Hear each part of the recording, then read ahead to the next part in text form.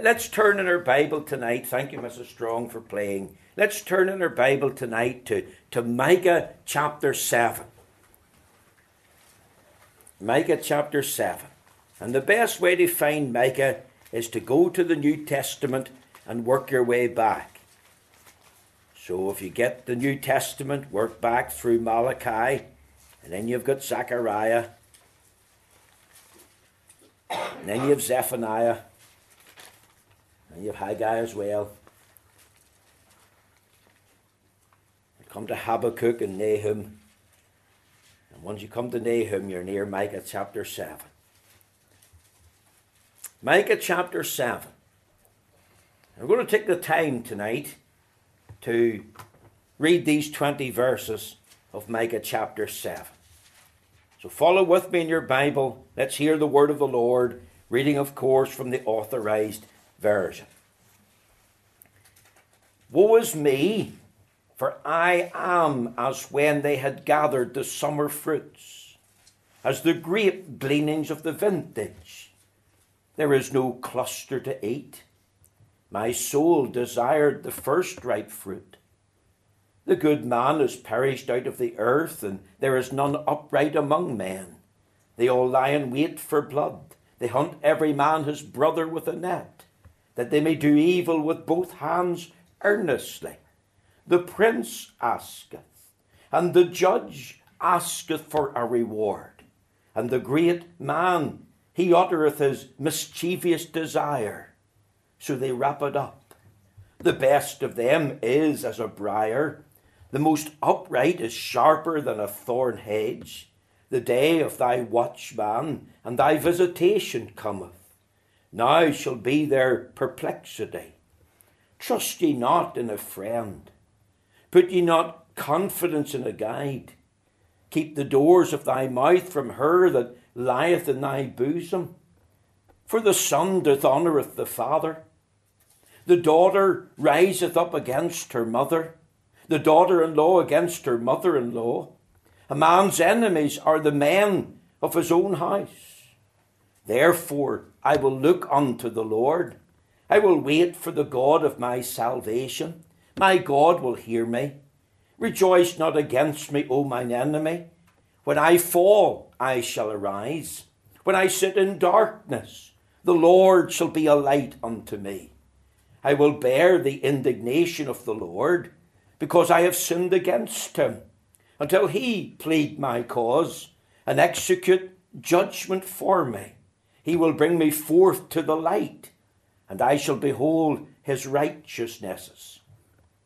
Then she that is mine enemy shall see it, and shame shall cover her which said unto me, Where is the Lord thy God?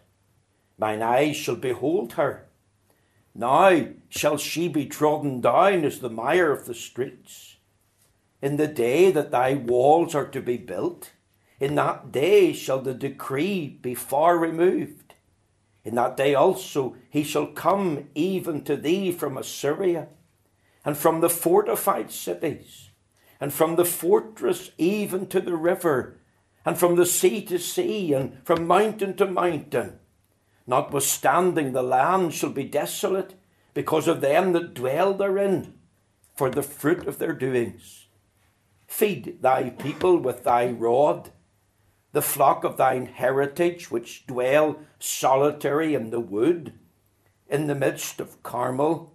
Let them feed in Bashan and Gilead, as in the days of old, according to the days of thy coming out of the land of Egypt, will I show unto him marvellous things.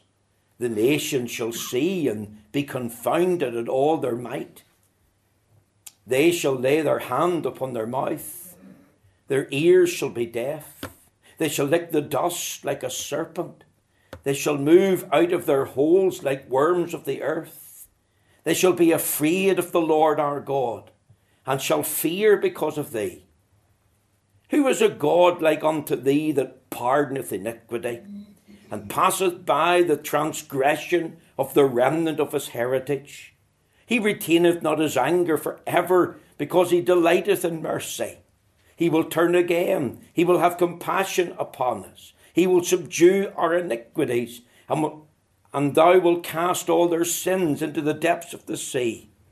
Thou wilt perform thy truth to Jacob, and the mercy to Abraham, which thou hast sworn unto our fathers from days of old. Amen. We know that God will stamp with his own approval and blessing this reading of the Holy Scriptures. Now, my text tonight is taken from Micah chapter 7, verses 18 and 19. It reads as follows: Who is a God like unto thee, that pardoneth iniquity, and passeth by the transgression of the remnant of his heritage? He retaineth not his anger for ever, because he delighteth in mercy. He will turn again. He will have compassion upon us. He will subdue our iniquities, and thou wilt cast all their sins into the depths of the sea. Now, my theme tonight in this text of Scripture is the God who forgives and the forgiveness of God. Now, I believe tonight that this is a tremendous text of Holy Scripture. One, if I can use the words of the late Colin Peckham, one of the principles of the Faith Mission in years gone past, it's a text that is pregnant or full of meaning. This text is full of scriptural teaching about God, about our own sinful state before God, and about God who delights in mercy and that pardons iniquity. And this text of Scripture is one of those texts that's so full of spiritual teaching and meaning that it's almost impossible to encapsulate it in one sermon. But if I can leave with you the overriding theme of this text is the God who pardons iniquity and the pardon that God delights in. Now, there's 4 things in this text of Scripture that came to me last week. The first one is this: the person who is incomparable. Notice the question: who is a God like unto thee? Now, this is a rhetorical question. There's no answer to it. We could ask tonight, what makes God so great, God so majestic, God so magnificent? And the answer is this: God, the God of the Bible, is the incomparable God. This is an interesting question. Who is a God like unto thee? Did you know that the name Micah means who is Jehovah like, or who is a God like unto Jehovah? So there's a sort of a pun being played out here as far as this question is concerned. And on the surface, we're forced to ask, what is God like? You see, this text has much to say about God, and we think of the shorter catechism, what is God? And we answer it, God is a spirit, infinite, eternal, unchangeable in his being, wisdom, power, holiness, justice, goodness, and truth. And as I've said, this is a rhetorical question. There's no one to answer.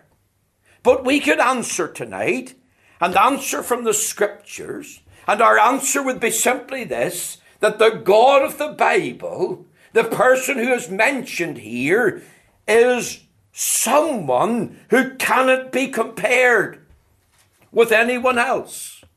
The God of the Bible is the living and the true God, and there's none like him. And we have to say, like the prophet, that there's no other God but him. The word for God here in verse 18 is Jehovah. And that's his particular name. That's his personal name. And I want you to understand tonight that when Micah asked this question, who is a God like unto thee, he already had the answer in his mind, that there's no other God but our God. Our God is Jehovah, and all other gods are false gods. And the thousands of so-called gods in the world are nothing more than dumb idols, the invention of man's imagination. Jehovah, he alone is God. Now, I stress that for this reason. I believe tonight that in the Christian church, we have lost sight, really, of who and what God is. If you think of Proverbs 29 and 18, it says, where there's no vision, the people perish. And of course, often we have used that to call upon people to have a vision and a passion and a compassion for lost, perishing souls. And of course, that's fine. But that's not the real meaning of Proverbs 29 and 18. When the Bible says where there is no vision, the word for vision means revelation. And the vision is not a vision of lost, perishing souls, although that's part of it. The vision really is a vision of God. And where there's no revelation of God, where there's no unveiling of God, the people live in a state of perishing. The vision referred to is a vision of God, the God of the Bible. And glory to God, he has revealed himself not only in the book of creation, but also and especially in the book of Revelation. And I want to tell you tonight, to say that there's no other God but Jehovah, and he is God alone, and he's the living and the true God, that's not popular. And it'll not be popular in this multicultural society, and it's not popular in a multicultural faith society, because it's branded about today that all religions lead to God. And I want to say tonight categorically that all religions, the religions of the world, do not lead us to a revelation of the one true and living God. And sadly in our day, we have lost the vision of the God of the Bible. There's little or real understanding or grasp of who the living and the true God is. And along with losing the revelation of God, we have lost the fear of God. Doesn't the Bible say, be thou in the fear of him all the days of thy life? And this is true for the church. There's so much man-centeredness today in the life and witness of the church. We've lost our God-centeredness. We've lost our God-consciousness. This is true for the country. Many have lost grasp of who and what God is. And therefore men have cast off restraint. Men have thrown caution to the wind. Think of Psalm 14 and 1. The fool have said in his heart, there is no God. And how many are atheistic today who deny God's existence. And not only that, but they live in a state of rebellion to the Lord. It's like Pharaoh, who is the Lord that I should obey him? And then believe that they're not dependent on God. And therefore they're not accountable to God. And they can sin with impunity and get away with it. Let me explain. You think of the Sabbath day. It's no longer kept as a day of rest unto God. And oftentimes in Northern Ireland, we used to talk about the continental Sabbath. I want to tell you, and Mr. Anderson and Mrs. Anderson will bear testimony to this, when we were in Germany, many of the Germans have more thought about the Sabbath day and its sanctity than we have here in Northern Ireland. Think, for example, as well of the BBC with their mandatory policy of supporting sodomite lifestyle on television.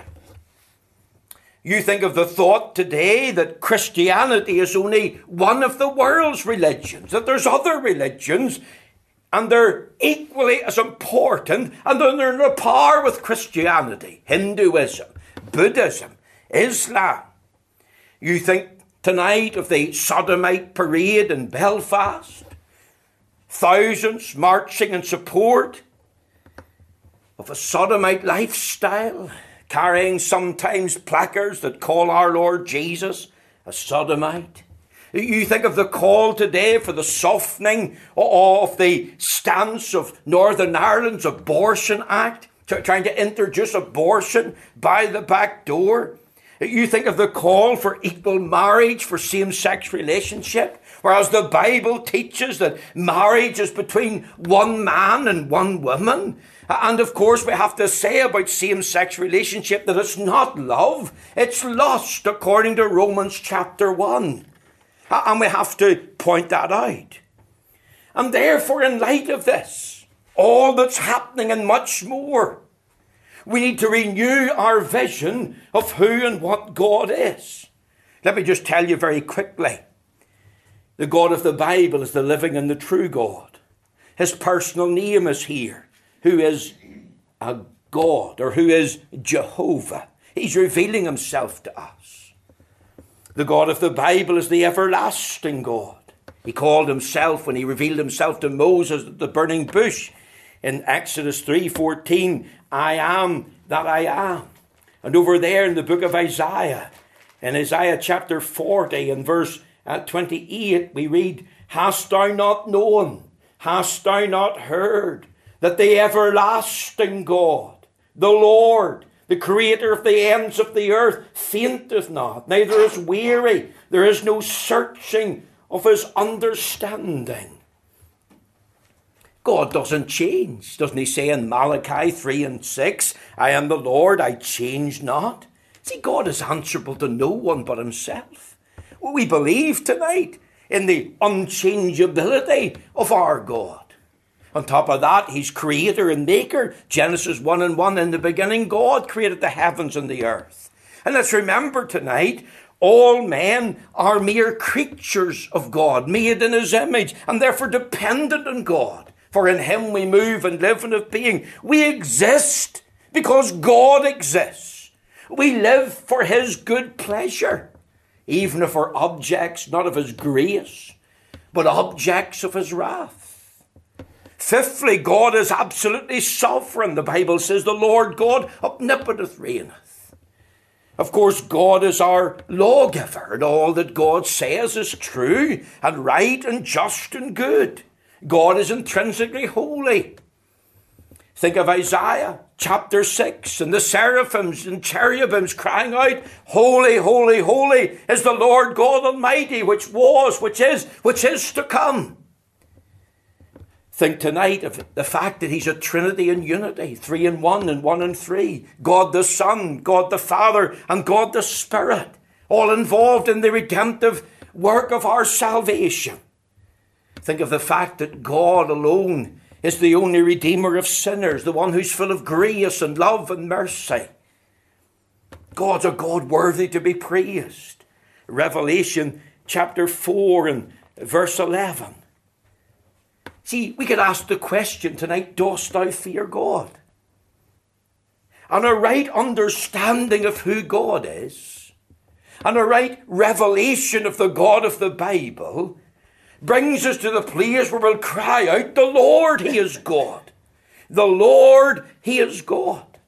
And oh, that we had a grasp again of his majesty and his might and his mercy. And oh, that would sink in. And oh, that we would fall at his feet. Because you know, the most important thing in the world is you being in a right relationship with this God. Nothing else matters. And I want to ask tonight, are you in a right relationship with the God of heaven? The person that's incomparable. Notice, secondly and quickly, the portrait that's indefensible. Did you notice in the reading the 3 words that are used to describe our state before God? Now, there are many terms in the Bible used to describe the problem of human sinfulness. But here's 3. Verse 18, who is a God like unto thee that pardoneth iniquity. There's the first word. Second, and passeth by the transgression. of the remnant of his heritage. The word transgression is the second word. And if you come right down then to verse 19, it says, and thou wilt cast all their sins into the depth of the sea. 3 words in the space of 2 verses used to describe the true state of man before God. And there's the portrait that's indefensible. Iniquity, it speaks of the perverseness of the human heart. It reminds us of our moral and spiritual corruption. It reminds us of our perversity and our obstinacy in the sight of God. Didn't Jeremiah 17:9 say the heart is deceitful and above all things, who can know it? You see, we're all born with a bias against God and a bias towards sin. You don't have to teach a child to sin or to do wrong. It comes naturally to the child. And of course, there is within us a bias that turns away from all that is God and all that is godly unto that which is wrong and evil. And that's covered under this umbrella term of iniquity. It speaks of the perverseness of our heart, our love and longing for sin. Our heart's a fountain of iniquity. Notice the second word here, transgression. The word transgression means breaking the boundary of a known law. And of course, this has to do with revolting against God. Remember the Catechism, question 14, what is sin? Sin is any want of conformity unto or transgression of the law of God. And the Bible describes sin as a transgression of the law.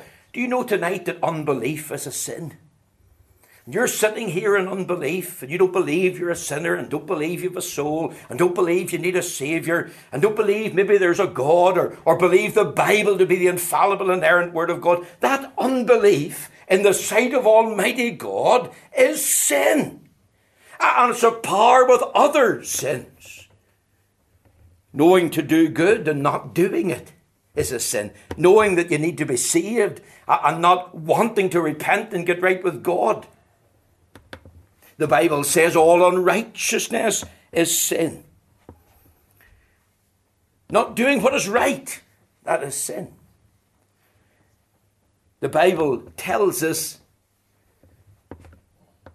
that to him that knoweth to do good and doeth it not, to him that is sin. It's covered under this term, transgression. Notice the third word there, sins. The word sin refers to a missing the mark. Think of Romans 3:23, for all have sinned and come short of the glory of God. And the image is there of an archer with a bow and an arrow, and there's a target in front of him. We'll say it's the bullseye, and he fires his arrow, but the arrow's nowhere near the bullseye. In fact, the arrow's not even on the target. The arrow has fallen wide and fallen far short. And that's the imagery there. It's not that we're almost nearly perfect. The reality is we're far from it. And I want to tell you tonight that sin has consequences. Do you know that sin pays wages? Doesn't the Bible say the wages of sin is death?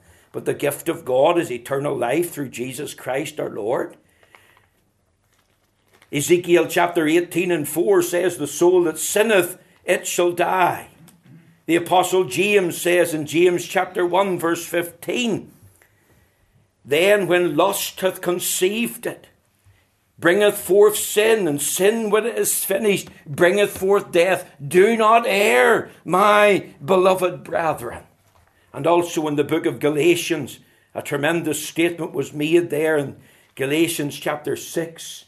We're told there in the verse 7, be not deceived. God is not mocked, for whatsoever a man soweth, that shall he also reap. For he that soweth to his flesh shall of the flesh reap corruption. But he that soweth to the Spirit shall of the Spirit reap life everlasting. Now here's a universal law. Here's a unique law. Sin pays wages. And if you live a life of iniquity, a life of transgression, a life of sins and sins, then you will discover that sin has consequences. The children of Israel discovered this to be true. And you only have to read what was happening there in Micah's day in chapter 7, verses 1 to 7. And we read there, the good man is perished out of the earth. There's none upright among men, for they all lie in wait for blood. They hunt every man his brother with a net. You see, sin took the children of Israel far from God. It cost them more than they wanted to pay. Sin made a fool out of them. And it's equally true that sin and iniquity and transgressions can all be pardoned. And of course, what you have to do is recognize and admit and confess and acknowledge sin is sin. You see, the problem today is the word sin has fallen out of fashion. Let me tell you a story of a Methodist preacher years ago. He was often fond of, in preaching, to preach against sin, telling the congregation about repentance of this sin and repentance of that sin. One of his parishioners got very upset, and they come to him and asked him to stop using the word sin. You're upsetting us, Pastor. You're upsetting the members of the congregation. People are confused. Young people are, well, they're as mad as a hatter. You've got to stop preaching against sin. Now, the old man was a keen gardener as well as a preacher, and he took the parishioner out to the garden shed, and he looked about, having got his glasses on, and he took down a bottle. And he says, now, let me see. Yes, we'll pick this one. This is what you want me to do. You want me to change this label. You see, he picked a bottle and it had the label on it, poison. And he says, you want me to take the label off and you want me to put another label in its place. We'll take off the label poison and we'll put on peppermint. And of course, the parishioner was stunned into silence. You see, sin needs to be understood today. Before you can be saved, there's got to be the recognition, the admission, the confession, the acknowledgement of the exceeding sinfulness of your sin. We sinned in Adam. We inherited the guilt of his first transgression. We inherited additional guilt with every violation of the law of God in the fullness of its application. We inherited a perverse heart that loves sin. And if you're tonight out of Christ and still in your sin, well, I want to be honest with you. This is a portrait of you. This is how God sees you. And God wants to come and talk to you about your sin. The Bible says if we say we have no sin, we deceive ourselves, and the truth is not in us. And you think tonight in Northern Ireland of educated fools, some of them down there in Queen's University, very smart men whose, far as education was concerned, I wouldn't be able to touch. But when it comes to about their state and condition before God, they deny the truth about themselves. You're talking about perverseness of heart, preacher. You're talking about breaking the law of God. You're talking about falling short and missing a mark. I haven't a clue what you're talking about. Think about religious fools in the pulpit, people sitting in the pew. And the Bible says fools mock at sin. You see, it's not my opinion that counts.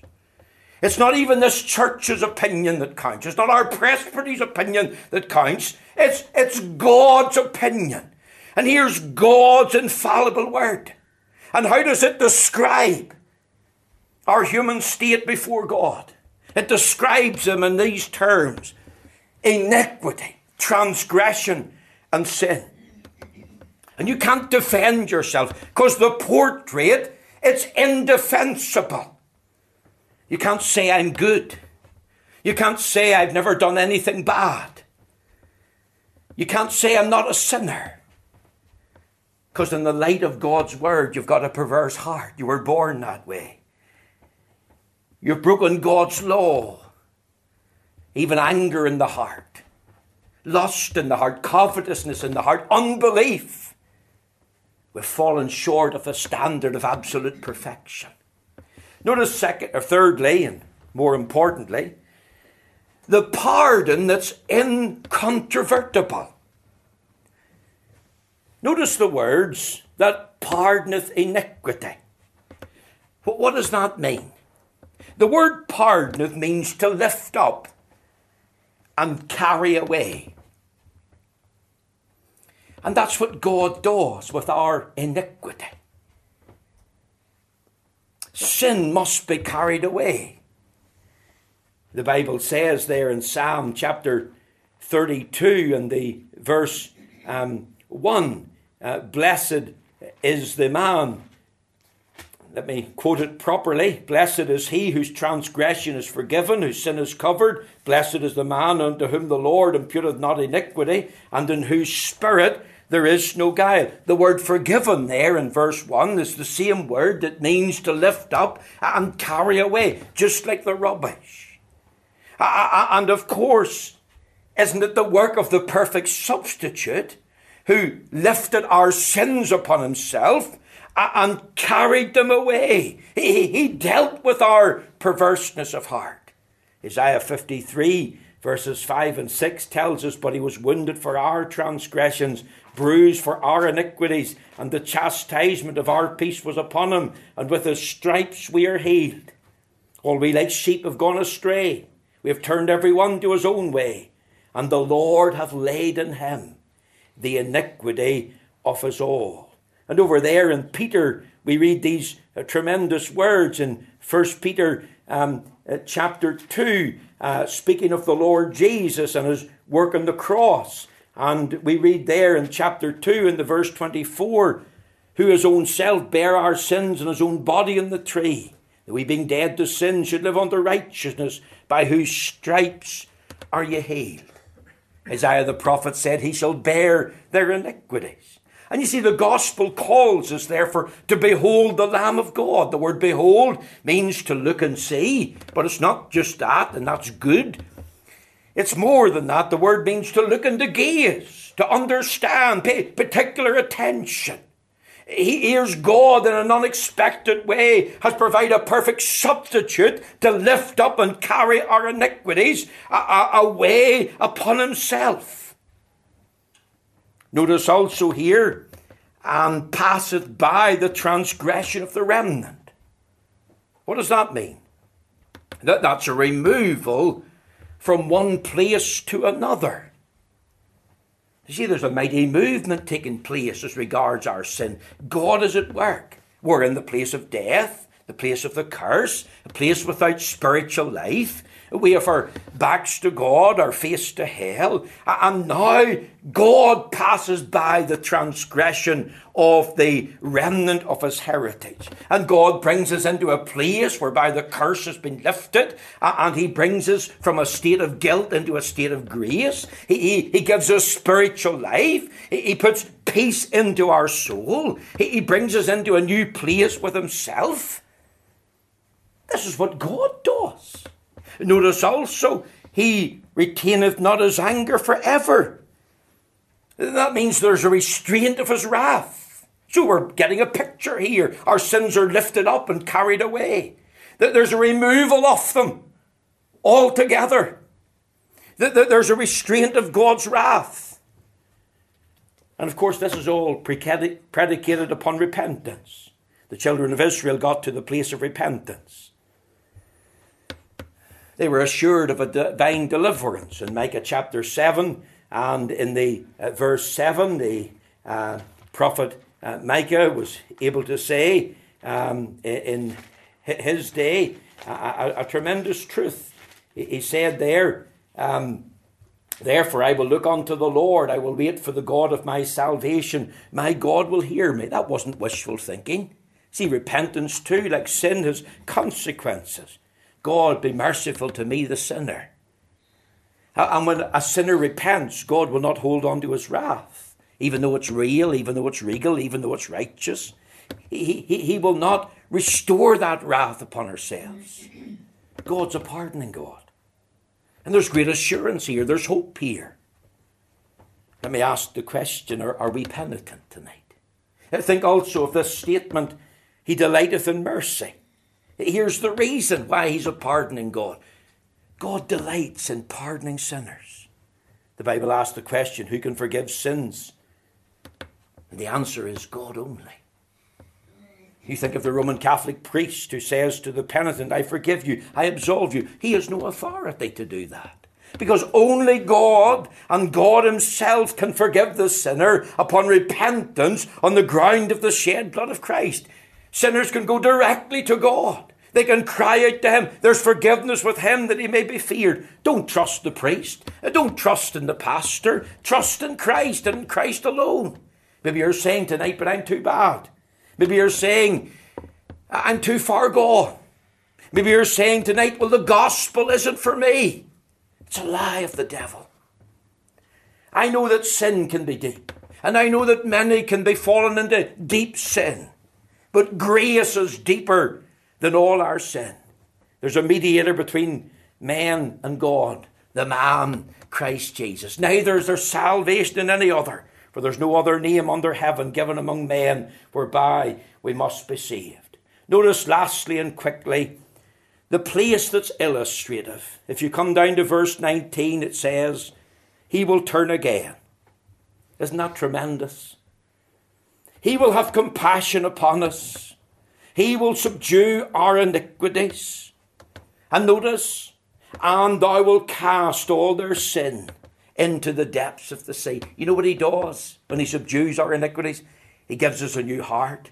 He takes away from us the love of sinning. When we're saved, he removes the sin's penalty. He removes sin's power. He breaks the power of cancelled sin. He sets the prisoner free. He takes the love of sinning out of our hearts. He gives us a new heart with a new love, a love for God. And one day he'll save us from sin's very presence. And on top of that, and turning to us, and having compassion, and subduing our iniquities. Notice what he does with our sins. He casts all our sins in the depths of the sea. Can't be held against us ever again. He puts up a sign, I believe. No fishing. He doesn't allow the devil to fish. He doesn't allow us to fish. What about my past? What about my sinful thoughts and sinful deeds? They're gone. Let me tell you a little story as we finish tonight. A young girl from County Antrim came from a Roman Catholic background in the outskirts of Belfast. And she wasn't well. She was in the throes of depression, very sickly looking. And she was sent away to the Causeway Coast to try and rest and recuperate and get better. She had physical problems. She had mental problems. But she knew well that she had spiritual problems. In some guest house in County Antrim, she was encouraged to read the Bible. And I want you to think of her sitting at the Causeway Coast. I'm not sure of the exact spot. But she's sitting reading the Bible. And you know what she opens her Bible, where she opens at? Micah chapter 7, verses 18 and 19. She's sitting looking at the sea. She's watching the waves rolling in. She's hearing the waves as not only seeing it, but the sound of it. And she gazes on the waves. She think of these words. And thou wilt cast all their sins into the depths of the sea. And that struck her in her mind. That awakened her heart. The light dawned. God's a pardoning God. I can go directly to him. I can ask God for forgiveness. And that's what she did. She went home to Belfast. Sadly, she didn't get better. 3 or 4 months later, she died. But in her room, when they come to her desk to clear out her stuff, they found this verse, along with many other verses. We sang it tonight. Pardon from an offended God. Pardon for sins of deepest dye. Pardon bestowed through Jesus' blood. Pardon that brings the rebel nigh. Who is a pardoning God like thee? Or who has grace so rich and free? That young girl believed all her sins, which were many, were cast into the depths of the sea. The sea called forgetfulness. And God would never allow her to fish again and be disturbed about her sin because they were under the blood. Let me ask you tonight, have you got your eyes on this pardoning God? The person that's incomparable. I want you to think of the portrait that's indefensible. I want you to think of the pardon that's incomparable tonight. And ask yourself this question as we finish. Is your sins in that place that's illustrative? You can think about the depths of the sea. And my sins are gone, never to come back to haunt me again, because it's pardon bestowed through Jesus' blood. Are you trusting in Christ tonight? Do you know the God who pardons? Do you know the pardon of God? May the Lord bless you this evening. Thank you for listening.